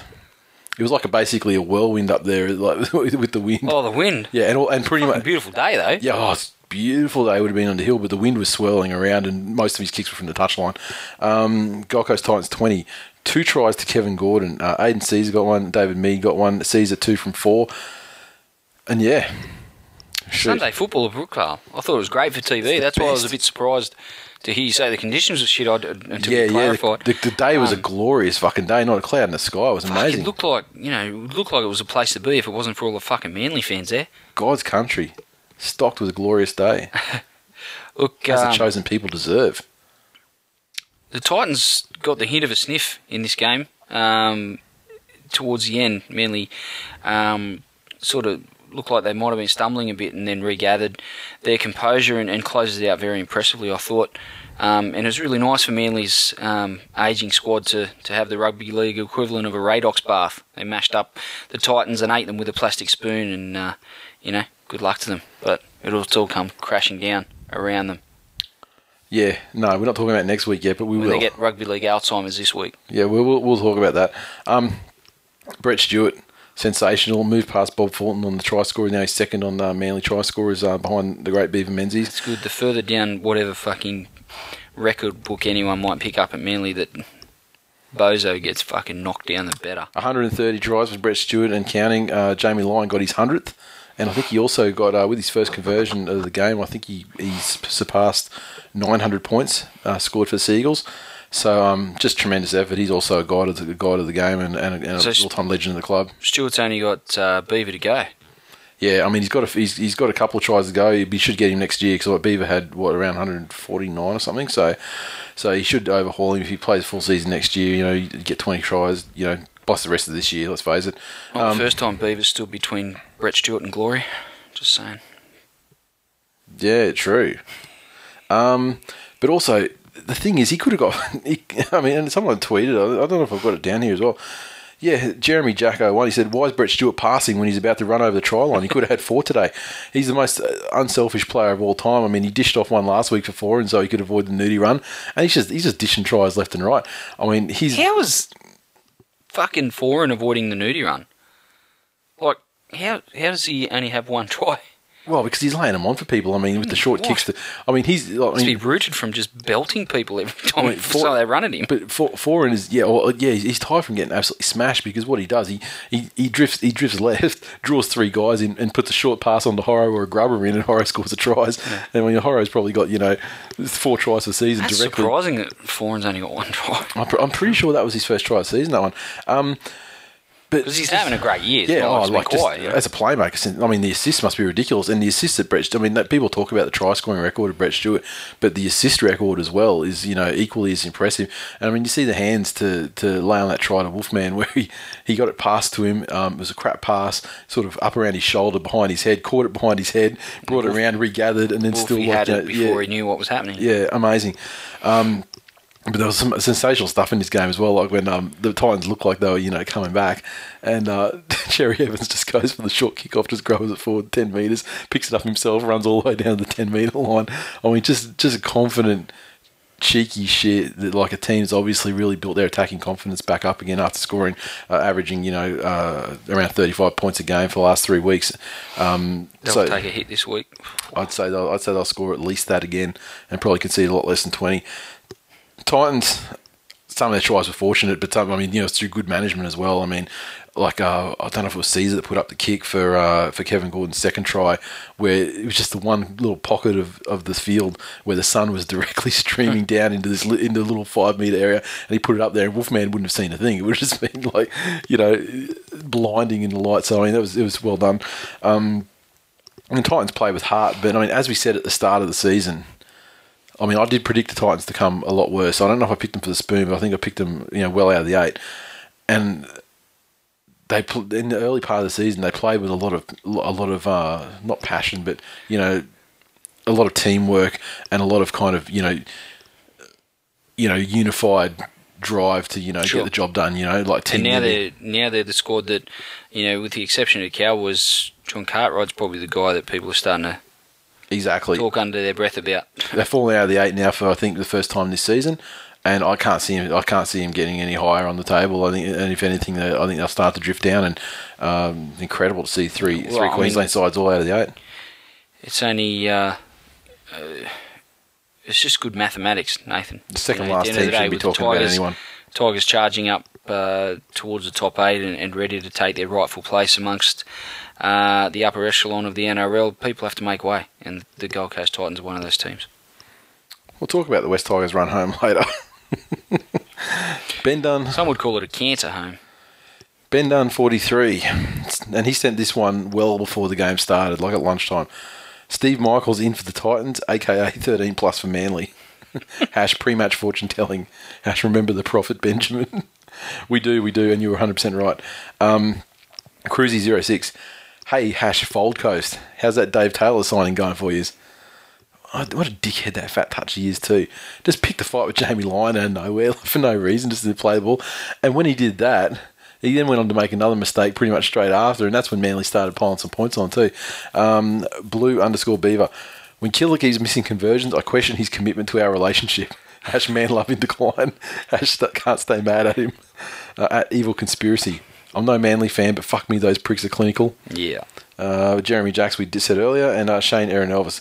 Great win for Manly Seagulls. They're like your favourite nan that gives you money but smells faintly of urine. He had to redo that tweet because it first said they're like your favourite man. Yeah. Like, and your favourite man smells of urine. And I still don't quite get it as well. I mean, what do they have to do with your nan? I mean, and does it give you money? Does that mean you're betting on them and they're always giving you a return on your bets? I don't know.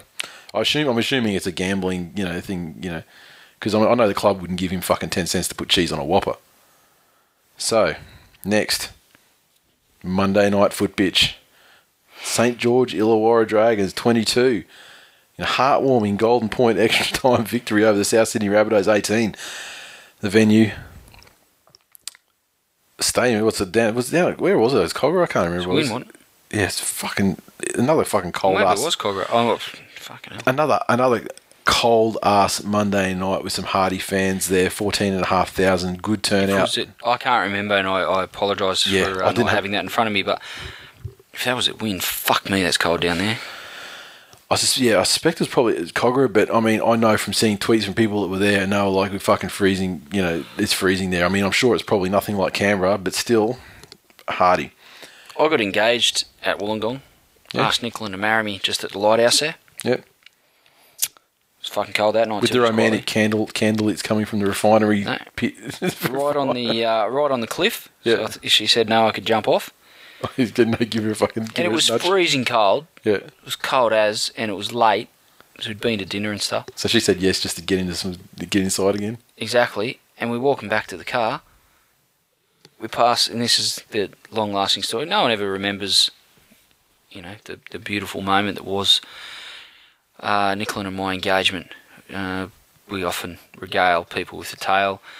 Walking back to the car, 2 people completely butt naked, just going hammer and tongs in the middle of the fucking park. I was like, that'll be us later.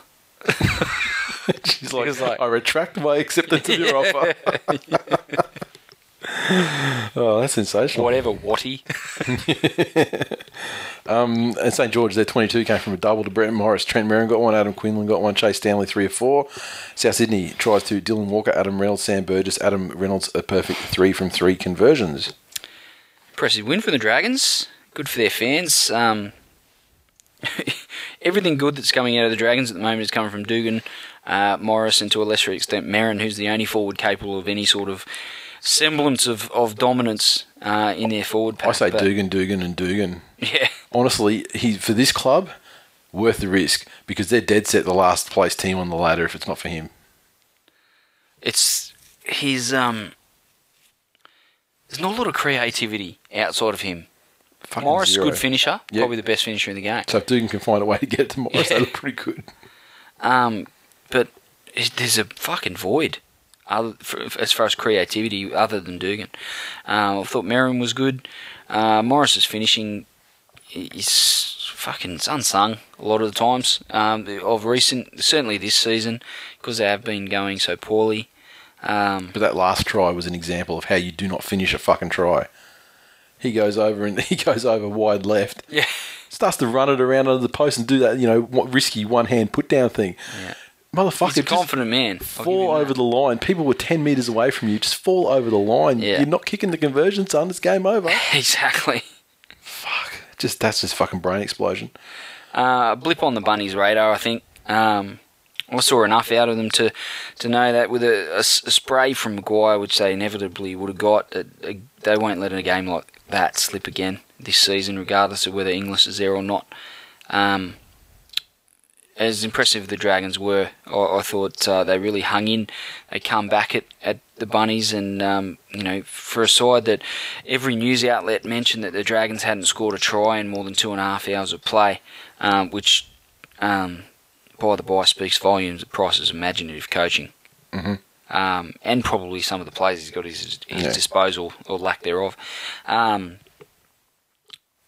just, for the Dragons to score, I think it was 3 tries in like 13 minutes. Yep. When they hadn't scored in 2.5 hours, probably speaks to South sort of clocking off and not. They were up 18-6, coming about the getting final a bit 10. of a lead, knowing that Dragons weren't really renowned for their attack. They probably clocked off a little bit. I don't think that'll happen again. And the tries that they did score were certainly very well constructed. And I think Reynolds was pretty good. Well constructed. I say well constructed, except for the Adam Reynolds one, which came from a drop on. Yeah. But how about Trent Merrin? How does he find himself in a position to score these fucking tries where he's like plows into and sort of spins out of a tackle, then all of a sudden diagonal run to the post and there's no one in front of him? It's amazing. He's got a knack for it. But I think that, I don't think the Dragons were impressive, but it was certainly spirited the way they came out. But it was like when they scored that second try that they thought, oh, hang on a minute, we're only 6 behind now, so we can actually do it. And then all of a sudden they started to play with something resembling team spirit and enthusiasm, which kind of got them over the line. And Dugan. And Dugan. And all Dugan. All Dugan. Dugan all day. All day and all night on the roof drinking cruises. They may as well let him fucking do what he wants. As long as he keeps playing like that. Berkeley_Eagle. He tweeted this one probably on Friday or Saturday, but I thought I'd put it in because I just liked it. This is when Dugan was possibly not going to be playing. He said, Dugan possibly out of Monday Night Football because his ex-missus is about to have a baby. So how does he get someone pregnant when he's always pulling out? It was too good to leave. Arpopsh. Well, not that there was much doubt, but that has definitely locked the Eels in for the wooden spoon. # 2 in a row for the Eels. You're forgetting the West Tigers are losing at least 3 more games this season, so come on, Eels, if you can win Jag a couple, it's not over yet. Shunter 86. And to cap off another gripping Monday night footy finish, # Tigers in decline. I don't know what the fuck he was thinking there. Well, I know what he was thinking, smash you, but random. Yeah. Shane Aaron Elvis, South supporter, for like 2 minutes, bandwagoner. I'll take my lumps. We were very poor. Good win for the Dragons. Well done, I guess. P.S. # refs' fault. They were dog shit, but oh well. He's bitching about the refs, but the one referee thing that really stands out for me from this game was in that exciting last period after the game was tied up and the last couple of minutes before. How long do we have? Like maybe 4 minutes before the end of the game. And I believe it was Fiend was ruled to have knocked on when there was nothing of the sort, right down the Dragons' end of the field, giving South a full set, and which resulted in an attempted field goal from Adam Reynolds at the end of it. I think South have gone all right in the referees' books this year. The most favoured side in the history of the game this year, the Rabbits, and And they had a very good chance of winning it by field goal over a bullshit decision, so they're given every chance. At Devonhead. Just another case of good prevailing over evil. Now let's go streaking to the quad. # Dev Sanity in incline. # Tigers in decline. TBI Penguin. A purchase of a Tigers in decline shirt. I always enjoy this week in league more when the NRL Dragons win. Can't wait for next week. Make it a good one, boys. Sorry. The Ben Z, who I suspect is a South supporter after this tweet. # this is all capitals too. # South's in decline. # we are fucked. Mate, that's the quickest jump off a bandwagon I've ever seen in my life. Fucking hell. And Cruzy06, good on you Dragons. Now you've actioned # NRL in decline. Souths aren't doing well. We're all fucking doomed. Chapo the creator. It was good to watch the # People piling on South. People are absolutely... I've still got like another 5 to go. Chapo the creator said, it was good to watch # scum of the league lose tonight. This game proves Souths are a one-man team. # real talk. # kick Souths back out. Fuck me dead, and that's from a dog supporter. Jeremy _Jack01. All this game lacked was Greg Inglis' shoulder and Dean Young's headless body. This is the anniversary of the day league got soft. Dragon Punk 12. Little Aussie battler Dragons just trying to make it in a tough, harsh world, beating the ladder leaders. Oh, and Tigers in decline. Yeah, he was going so well. Yeah, just reciting my lines and then had to recite one of yours. At Aussie11198. I don't know what's better, watching the mighty Red V get the win or watching the cunts of the league lose. # fuck off Souths. I was saying, there's a pile-on. I'll tell you, when Souths are doing well, rugby league gets angry. Fucking oath. NS Bear China. Yes, the kings of entitlement go down to the Saints. Must be some very confused Bunnies fans out there, but we're the pride of the league. CA Photo 10. Big win by the Dragons. I'm not sure if I saw Steve Price smile or if he had win. # no chin, no smile. And I watched the press conference stream through after the game, and he did sit there for a while just absolutely blank, and it took to someone to ask him oh, how good does it feel or whatever, and then he's kind of done a little sort of a wince / gas sort of thing. But yeah, good on your Dragons. I think it was heartwarming. I got no love for the Dragons, but it was when the little Aussie battlers are up the shit and they're no threat to anybody, it's good to let them jag one now and then. It's good.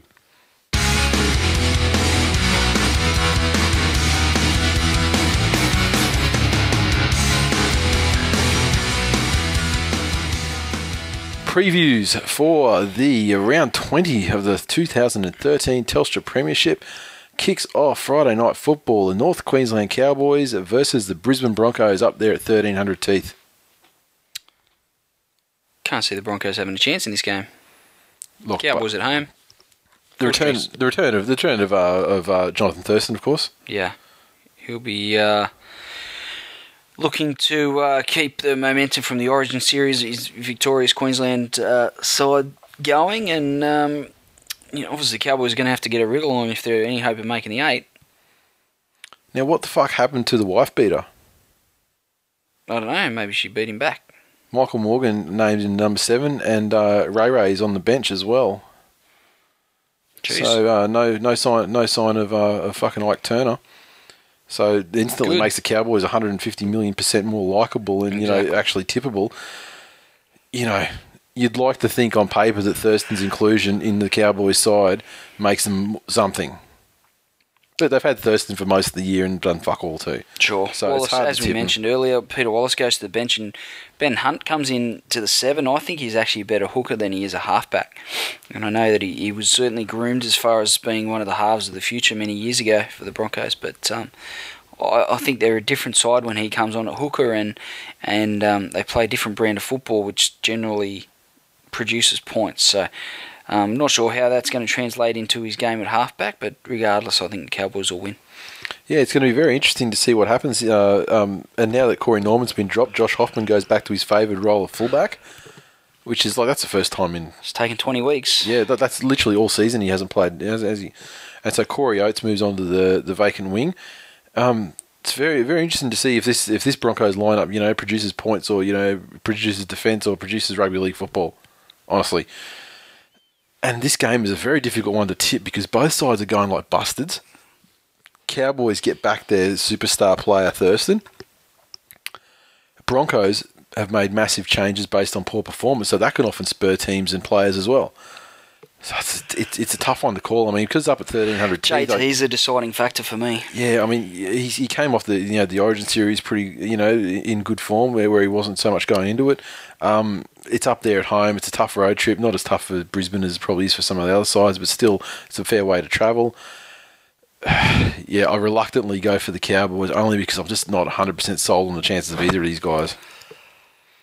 Next, the Canterbury Bankstown Bulldogs versus the Parramatta Eels out there at Sydney Olympic Park. And this one, just, a year or two ago would have been a marquee clash, get, 20,000, 30,000 people to that cavernous ground easily. Now, you're not lucky so much. to get 10,000. Bulldogs all day. I don't have the lineups in front of me, but I don't even need to see them to say that Canterbury will win 13 plus with these. I believe there's some sort of special going on as well in terms of discounted entry or whatever, because I think it's like say farewell to Ton Greenberg as he leaves the Dogs to go and join the NRL. Right. Maybe they'll get 11,000. Yeah, maybe. Hopefully get a big... Dogs 13 plus. Yeah, Dogs, I mean, there's no two ways about it. I mean, Matt Chechen and Luke Phillips, what a fucking combination of referees after last weekend. That's Dumb and Dumber, but I still think Doggy's too easy for them, as any team would be over Parramatta at this stage. St George Illawarra Dragons versus the Canberra Raiders at Wynn Stadium in Wollongong. Now, yes, there is the hoodoo there against the Canberra Raiders, usually down in Canberra. Dragons not travelling so well. Canberra Raiders going okay, going pretty good. I think the Dugan factor. I think that's enough to get the Dragons home. Really? Yeah. Pains me to admit it. It's the shortest road trip that the Canberra Raiders have. Yeah, I think Dugan will be too pumped up to have a big game. And the form that he's in, I think that'll get the Dragons home. Yeah, I don't know if he can do it single-handedly. I think the Raiders have been going all right lately, and I'm inclined to go with them. But yeah, I mean, Dugan could just go massive. It's true. Okay. Gold Coast Titans taking on South Sydney Rabbitohs up there at Skilled. Yeah, Rabbits by a million. I think the Rabbits will bounce back. I think they've got, even without English, they've still got too much firepower for the Titans. Titans at home is no real great advantage, and I think they'll knock them around through the forwards, and that Adam Reynolds will engineer the victory off the back of that. Yeah, I mean, in the Titans' favour, they do see the return of Nate Miles and Greg Bird to the side. But they still have, like Matt Minicello and Jordan Rankin and, these guys that are fantastic. They don't have, as a result, though, they don't have Steve Michaels in the side. So, that's a positive all day. Sure. I mean, because the way the defence of that guy that displayed last weekend, I remember I even saw tweets saying, Cardi will expect nothing out of him except to make tackles, and even then he just, how many tries did we score down that right-hand side? I think South will probably be stung a little bit by their loss on Monday night, and it is a short turnaround, but, I think they'll have too much easy. I mean, you look at it on paper and you just go, how the fuck could they possibly lose to them? Just a mental thing. Yeah. New Zealand Warriors take on the Melbourne Storm at Mount Smart Stadium in Auckland. Well, the Storm resembling some. Obviously, they're gone for the season as far as Gareth is concerned. Sure. So that hole's never going to be. Warriors filled. have a good record against the Storm. Yeah, beaten them a bunch of times at wherever the game's been played. Yeah, exactly, and especially in critical games as well. I'm actually going to go out on a limb. I'm going to tip the Warriors. Warriors, they weren't great on. They weren't great on Friday night. They weren't, mate. But at the end of the day, they're playing the undefeated premiers. I don't understand how good you want them to play. They're still jagged to win. Probably the luckiest win in the club's history. I mean, if you can't win against the second last side on the ladder by 13 plus. I guess 10's close to 13 plus, but not close enough. The Storm, they've slipped a little bit in the power rankings, I think. Their performances haven't been amazing over the last couple of weeks. Origin affected them. Now they've got their lineup kind of back together again. I think they might lose a few games, a bit like they did last year, lose a few games and then come back and, storm through the finals to inevitably be beaten. By the mighty Manly Sea Eagles. Yeah. I'm going to still tip the Storm, I think. I think they'll have too much for them. Next, the Cronulla Sutherland Sharks taking on the Penrith Panthers. at Ramonda's Stadium, the dump. Sharkies at home, did they bounce back from last week, or did Penrith lay a beat down on them? That's the question. I'd just say Sharkies to bounce back. Sharkies could bounce back, but at the end of the day, they still don't have Gallen. And he's critical. Wade Graham for feeder.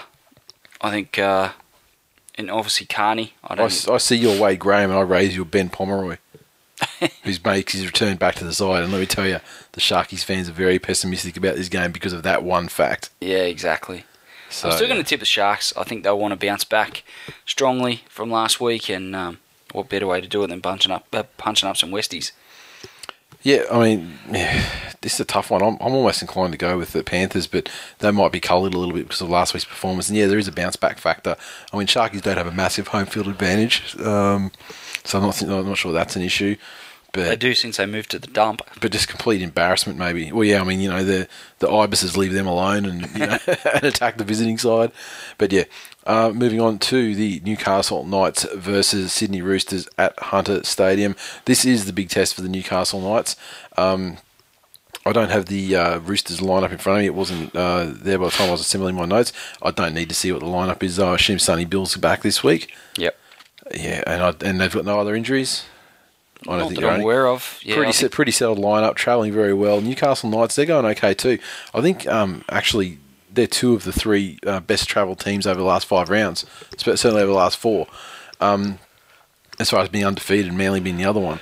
So I think it's a form game, 2 form sides. Yeah. I still think that the Roosters should form be a cracker. I think the Roosters have got a bit too much firepower.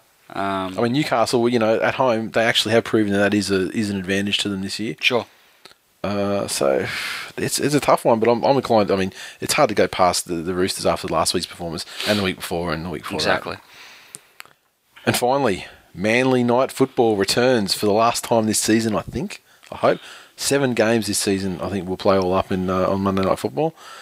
And we're taking on the West Tigers out there at Campbelltown. Referees look fine. Video referee Ashley Klein in the video referee box. Well, it's better than being on the field, I suppose, isn't it? Okay, now I do have both lineups in front of me here. The injured Chris Lawrence is playing.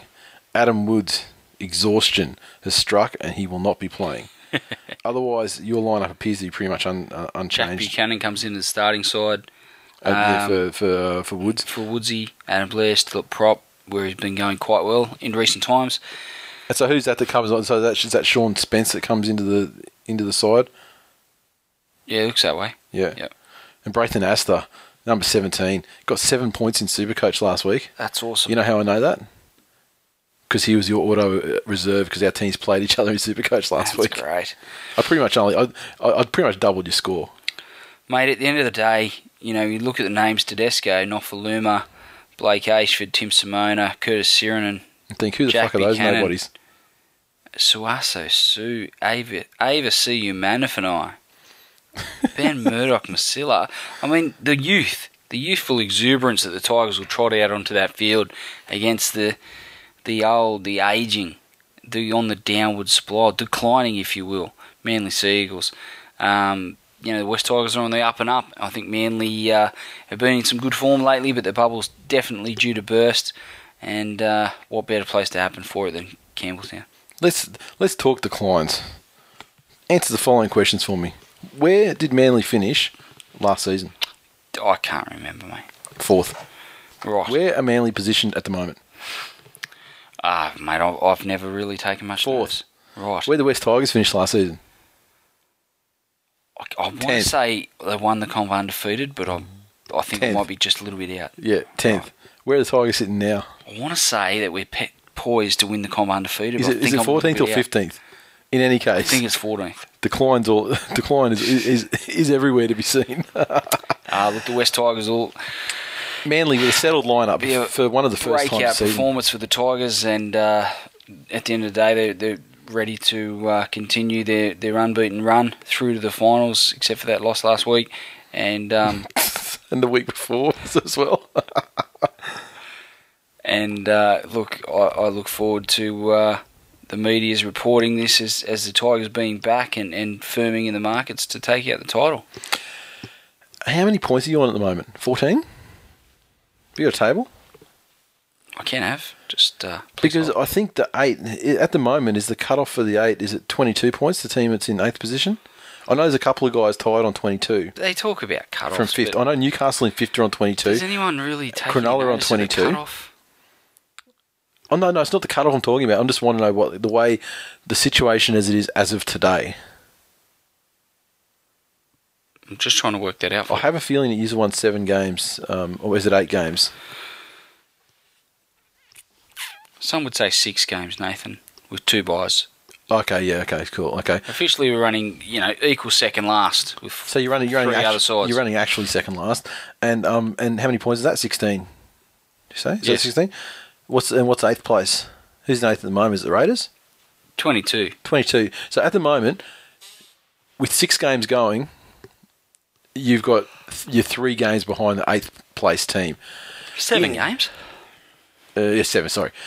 So in those 7 games, you're playing Manly, South and the Roosters. Yep. So out of the remaining 3 4, guaranteed so wins, they're 3 losses. So out of the remaining 4 games, you're going to have to win 3 of them. Mission impossible? Some would say yes. And when I mean some, I mean everybody in the world. Except me.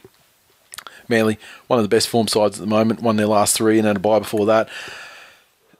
Just starting to click. I mean, it has no surprise that Brett Stewart, the master at the back there, he's put a new lease of life on the team. He's orchestrating the attack like an absolute genius, and Manly have such a tremendous winning record with him in the side. TWiL, I mean, he was an Origin selection away from New South Wales winning the series. Jamie Lyon, best centre in Australia. Number 4, Steve Maddai, second best centre in Australia. I mean, the side's just fucking incredible. Kieran Foran, future New Zealand captain. I mean, and probably New Zealand immortal. I mean, and obviously he's far exceeded Benji Marshall both in talent and form. How dare you? Daly Cherry Evans, buoyed from his Origin experience, just playing fantastic football. Brenton Lawrence, revelation of the 2013 NRL You're not just season. Going to go through every player, are you? And Uncle Fuss, special agent Foso, he's going to absolutely fucking drill someone. He's probably going to put Chris Lawrence in traction, all legal, probably with the ball in hand. Lawrence will try and tackle him stupidly, and yeah, he'll pay the ultimate price. Hassan, beast, legendary side of skillful genius. They're going to win this game by a score of 30-10 minimum. The only variable in that is if the Tigers can actually crack 10 points. Benji might not kick a goal. It could be 8. They might only score 1 try. It could be 4. But Manly is certainly going to keep their average of about 33 points over the last couple of weeks up. And they're going to basically give a demonstration of why they're currently I think over the last couple of weeks, they're the second best attacking side and third best defence, or third best attack and second best defence. One of the two. Masterful display of skillful genius. West Tigers 13+. Let's move on. I agree, Nathan. I agree with everything you just said. Tigers 13+. 13+. We're on the same page. 13+. Are you fucking serious? If the Tigers were to win, maybe they'd jag it by like a goal, a bullshit penalty, something like that. Oh yeah, already hash rest fault. Hash 13+. Hash, season over, and Potter's career as a coach killed. We already killed Henry this year. Potter's next. They probably killed Cardi as well. As the weeks go on, we'll see. That's the truth. So who's next? Is it Potter? Will he be one and done in the NRL? No chance. All will be revealed on Monday night. Manly Night Football.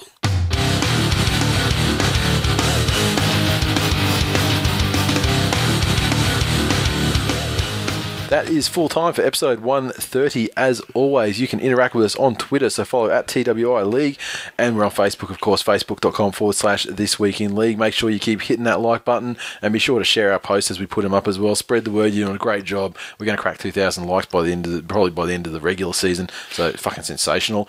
iTunes, couple of reviews this week, and I'm a big fan of this first one. I mean, I love all reviews, but this one. It's written by a fan of the show. When someone, they try and put stuff into the review that, speaks directly to the show. This is not going to go well. No, it's good. It's good. It's by Hey There, Big Boy. I love the clock, in quotes, 5 stars. If you're looking for a fantastic, feisty and fun rugby league podcast, look no further than This Week in League. After a few subtle seasons, 2013 has been This Week in League's coming out party, as they became a brilliant rainbow in the world of independent rugby league content. Hosts Nate and Glenn provide in-depth analysis as well as humorous insights into the National Rugby League, but more recently they've been devoting more time to embracing Glenn's latent homosexuality. What started out as a few jokes about Polynesian men and people loving the clock, wide, black, thick, etc. More recent episodes have seen Glenn openly express his delight at the male form and engage Nate in discussion over who has the more impressive appendage, George Burgess or Michael Robertson. My partner and I were debating this on Wednesday night while we were watching Offspring. We IQ'd Origin. Dr. Sexy always comes first. These guys break new ground in the macho world of the NRL and should be commended for it. If you're straight, there's a lot to love about this excellent rugby league podcast. If you're not, it's never too late to join the audio journey through Glenn's sexual awakening. 5 stars covered in glitter. That's great. He's gone go Manly at the end of it too, so I'd love to know who that was. That's fucking, it's fucking amazing. If you're on Twitter or Facebook, fucking review yourself, because that's it. That is one of the reviews all time for the show, I reckon. A lot of thought put into it, and funny as well. I could take it or leave it. Yeah, of course. And we got another one by, let me blast this up so I can read it. Kiralee, long delayed review, 5 stars. I've listened to this show for quite some time now, and I'm still not sure these guys like each other, but I know these guys love League. I always look forward to my weekly look at League through orange, black, and maroon white tinted glasses. We do not like each other. Extremely funny and informative, and a little bit blue. Well, a lot, and that's why I like it. Keep up the great work, guys. If you only listen to one podcast a week, then you're most likely employed. So do yourself a favour and make sure it's this one. Crow, signed Crow. So there you go. That's two fantastic reviews. Love it. High quality. And also shout out to the Ben Z, who on Twitter, he just put out a general tweet and said, "Can I recommend to at TWiL League to anyone who likes footy, banter, and some good laughs? # Tigers in decline. # Tigers would lose to Paralympians." He's really embraced the Tigers in decline thing. Yeah, he's in a lot of trouble. I'm going to have a look at the names of people who bought shirts, because I bet you I can find something that matches up to his name. He has to have one. Okay, fantasy. Same old story. Sherwood Scorpions on top. Cerberus second. Dane Laurie for PM third. El Ducho's Dopers fourth. Then we go down Mighty Bulldogs, MC Willie Block, Toto's Terrors, Greendale Goblins, Jolly Az, and Lucky Punks rounding out the top 10. Tipping. Well. An absolute fucking boil over in the tipping. It would have only been probably 6 weeks ago where the Real Jedi was 4 points on top of the table, unassailable position in a tipping competition, and it was all over, and everyone was just like getting the shits like, that's it, we can't why do it, we can't possibly win. He's St George Illawarra it. Let me read out the top 10 for tipping at the moment. Desi's Ducks on 101 points. Also on 101, Williams 277. Also on 101, Boxcar Jason. 100 points, Voodoo Rock. 100 points, Troy Schroeder. 6th position, 99 points, The Real Jedi. Squandered 6 points ridiculous. In about 2 weeks. He squandered it. This week, he got 3 from 6. The week before, 3 from whatever it was. Was it 5 the week before? I think it was 5. Just unbelievable. Lynn on 99, Animal NZ on 99, Dougie on 98, and Big Dan on 98. That rounds out your top 10. You're in third last, and at this stage I don't think you'll go any lower, because I think the people below you don't put their tips in either, so you're all getting assigned the same tips every week, so you know the away team, so... Oh, so I have to fucking start tipping Manly. Yeah, you might so I can get extra ones wrong. Then get extra ones right. If you're tipping Manly, you'd probably be off the last page of the comp. It's a 3-page list of people too, mind you.